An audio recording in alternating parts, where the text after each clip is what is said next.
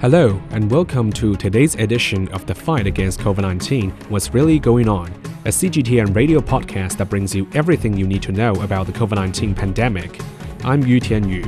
In this edition, we will look at how low hospitalization rates and increasing uptake of vaccines helped China prepare before reopening.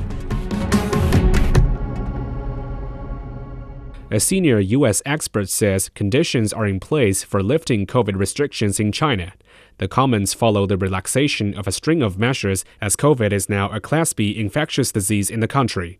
For more, Do Hongyu spoke with Jay Wolfson, professor of public health, medicine, and pharmacy at the University of South Florida. Professor Wolfson, China's full vaccination rate had reached 90% by the time it relaxed its COVID policies. And as we know, the Omicron variant is getting less and less lethal. But there has been a wave of infections in China, and some people say it might not be the right time for China to lift its COVID restrictions. What is your take? Well, this has been the experience of almost everybody in the world with COVID and each one of its variants. There have been periods during which there have been high rates of infection, followed by a period of apparent quiet, and then a variant occurs and there is another rate of infection. I think China has been part of an international experiment learning to live with COVID. And we have all tried to address it in different ways as we learn more from the data. It's only been 3 years, which is not a long time, and we've all made tremendous progress in understanding how the disease works.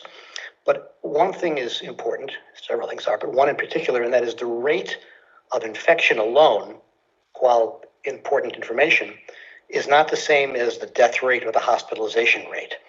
And as many of the variants may be more infectious, they may not be as virulent, as harmful.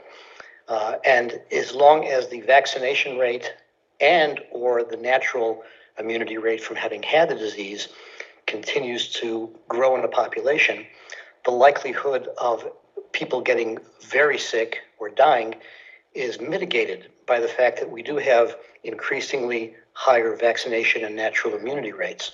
So the most important thing I think we all need to do, whether we're in China or in the United States, is make sure that we have fundamental public health processes in place to conduct surveillance on a regular basis, to see where and how the disease is spreading, to see how virulent it is. We know how the disease is spread, and we also know now, more than we did 2 and 3 years ago, how to manage the disease. So the key is good quality information, good education, good public health measures, and making sure that we distinguish between the cases of positive disease and things that progress beyond that. For example, for the immunosuppressed populations, possibility of hospitalization, and for the very compromised, the possibility of death. China is among the last countries in the world to lift its COVID restrictions, and we've seen a national response to the latest surge of COVID cases all across the country. And the government has strived to stabilize medical supplies in the country through its rapid national coordination. How would you evaluate China's steps to deal with the latest surge of cases? I think China has an advantage of having a very well-developed information and political mobilization system where information can be spread very quickly and decisions can be made and implemented very quickly. I also think that China, as the rest of us, have learned as we go about how to better manage this disease. Resources to care for people, resources, hospital resources, clinic resources, medication resources remain an issue for all of us during spiking periods. So I think it's, again, a matter of ensuring that we have a surveillance and public health foundation system in place so that we can try to get ahead of where the disease is going. It's kind of like we say when people play the ice hockey game, you want to get in front of the puck to make sure that you can control it. I think we're learning how to do that better. China has a much larger population than most other nations, and it has taken a different policy position from the beginning, but now it's facing some of the same challenges that those other nations that have did not try to contain and control the disease the same way China did.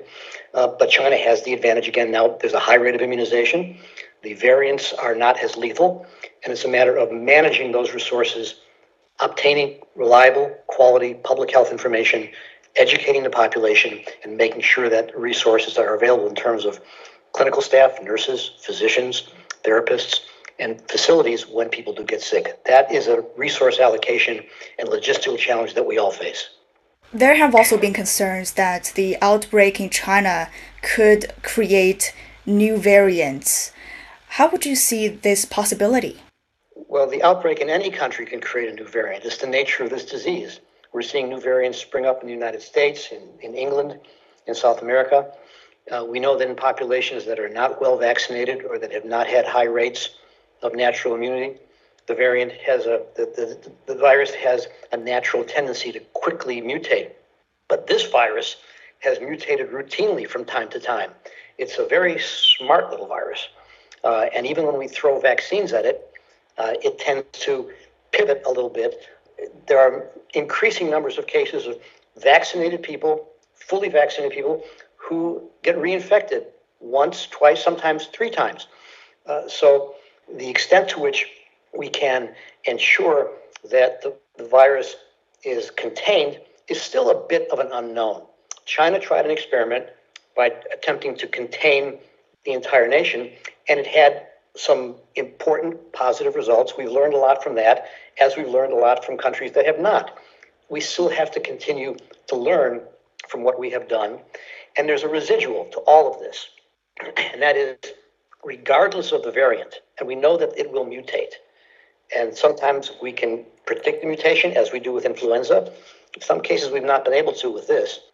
One of the characteristics of this virus is that it embeds in organ tissue, heart, lung, liver, kidney, brain, and skin.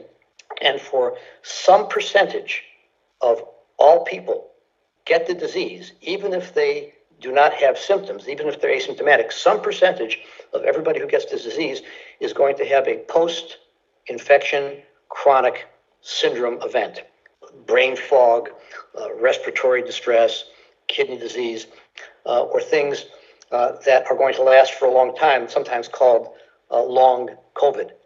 And we're just beginning to learn about this. So even though the virus may mutate, and it's naturally mutating, it's important that we shift our focus a little bit away from the acute symptoms and look at the longer term effects of all those individuals who are getting the disease, because that's going to have a long-term effect on our healthcare system, on the productivity and wellness of our populations. And we're just beginning to do that. The XBB 1.5 subvariant is now taking over the United States.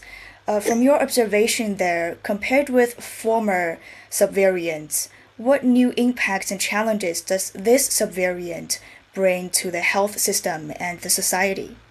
Well, it may require that we modify the vaccine again, which is what we do with influenza every year. And because of the misinformation about vaccines in some of our communities, there will be a question as to whether or not some people will want to get booster shots or get revaccinated, leaving them vulnerable.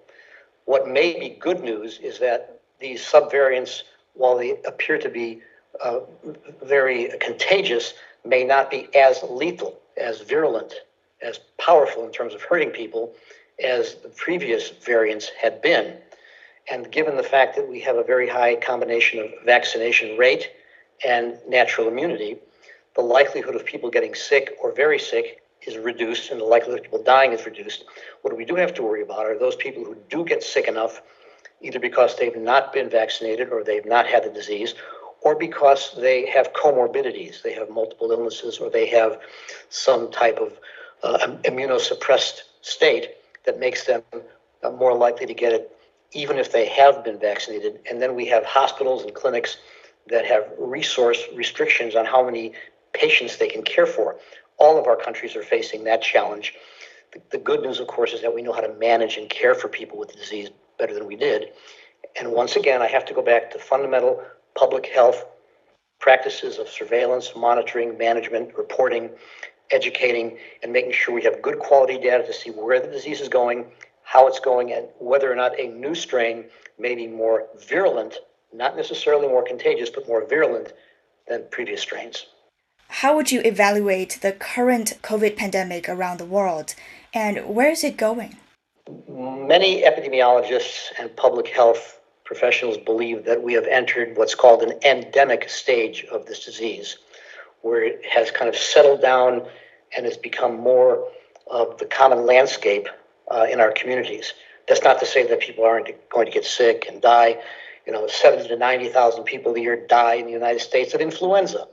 There are other diseases, infectious diseases, for which people get very sick and die. So it looks like it is entering that phase where variants of the COVID are going to become part of the landscape of the diseases in our communities, for which we will have to either develop routine vaccines or to the point where it diminishes its virulence and strength and it becomes more like the common cold, though it probably will look more like influenza and it will still hurt people. So the endemic character of this disease is that we will learn to live with it. The danger, though, is if we say it's really not a problem and I don't have to worry about it, because immunosuppressed individuals and people with multiple morbidities, and if we don't watch the way the disease changes, the way the virus changes, and how it affects high-risk people, we run the risk of spikes in those things that we don't want. The deaths and the hospitalizations are the measures from a public policy perspective that capture the attention of most of our leaders. When lots of people just get sick, we still have to have some place to put them, and they lose time at work, and they might infect their friends and their relatives. But an infection rate alone, without a severe illness and a death rate, becomes more like a severe cold or common influenza. That's the direction it appears we're heading at this point. That was Professor Jay Wolfson on China's downgrading of COVID management and the XBB 1.5 variant in the United States. The Foxconn facility in Zhengzhou is operating at full power and at full capacity. Current production has returned to the peak season level. Zhou Yixing reports from the factory in Zhengzhou. In the Zhengzhou Logistics Park within the Zhengzhou-Xinzheng Comprehensive Free Trade Zone, workers are delivering materials and parts to various production workshops of the Foxconn facility. At the same time, batches of smart devices are packed and shipped and sent to consumers all over the world. We are responsible for the import and distribution of all mobile phone production parts of the Foxconn facility in Zhengzhou. Currently, the daily incoming materials volume has reached more than 180 vehicle trips, and the delivery to the production workshop has reached more than 240 vehicle trips, a historical peak. Since December, the Foxconn facility in Zhengzhou has optimized processes to ensure timely and sufficient supply of materials. In the mobile phone mainboard production workshop, workers complete the bonding of all electronic components required for communication functions. Due to strict assembly process regulations, the mobile phone assembly line requires the most manpower. Take this production workshop as an example. There are about 2,000 people in this workshop. There are dozens of workshops operating at full capacity in the entire factory area, and more than 100 million products are produced here every year to meet the needs of customers all over the world. The Foxconn facility in Zhengzhou is responsible for nearly 80% of Foxconn's smartphone production capacity in China. At present, it is the peak season for corporate orders, and the factory has reached a normal staffing level. That was Zhou Yixing reporting on the recovery of production at a Foxconn factory. Tourist destinations are making preparations to welcome Chinese visitors. Singapore says it will not impose pre-departure COVID tests on travelers from China. Mira Lu has more. Singapore, being a transportation hub, already benefited from the global travel rebound last year, but Chinese tourists, the single largest contributor to global tourism, were missing in 2022. So China's reopening from January the 8th is going to give a tremendous boost to global tourism, particularly to countries like Singapore. Based on the data from Singapore Tourism Board, China was Singapore's top inbound market pre-pandemic. China was also the top contributor to Singapore's tourism tourism receipts, generating 900 million Singapore dollars or more than 676 million US dollars in 2019. Despite the fact that Chinese tourists are not back in full swing just yet, many establishments here have already started planning. We actually visited Sofitel Sentosa. The GM told me that they are already preparing special Chinese New Year packages with hot pots, spas, and family-friendly activities. Singapore has not placed any additional testing or restrictions specifically on Chinese tourists.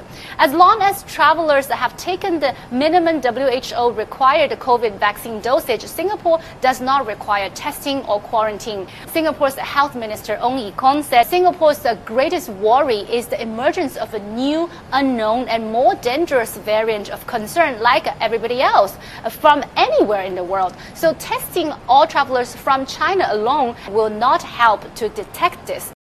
That was Mira Lu reporting. With that, we end this episode of The Fight Against COVID-19 What's Really Going On. Subscribe to our podcast for another episode filled with facts, stories, and opinions concerning the global battle against the novel coronavirus. For more detailed stories about the pandemic, visit radio.cgtn.com or listen to our current affairs program, The Beijing Hour, online. Drop us a line on our podcast so we can provide you with even more content that interests you. I'm Yu Tianyu. Thanks for listening.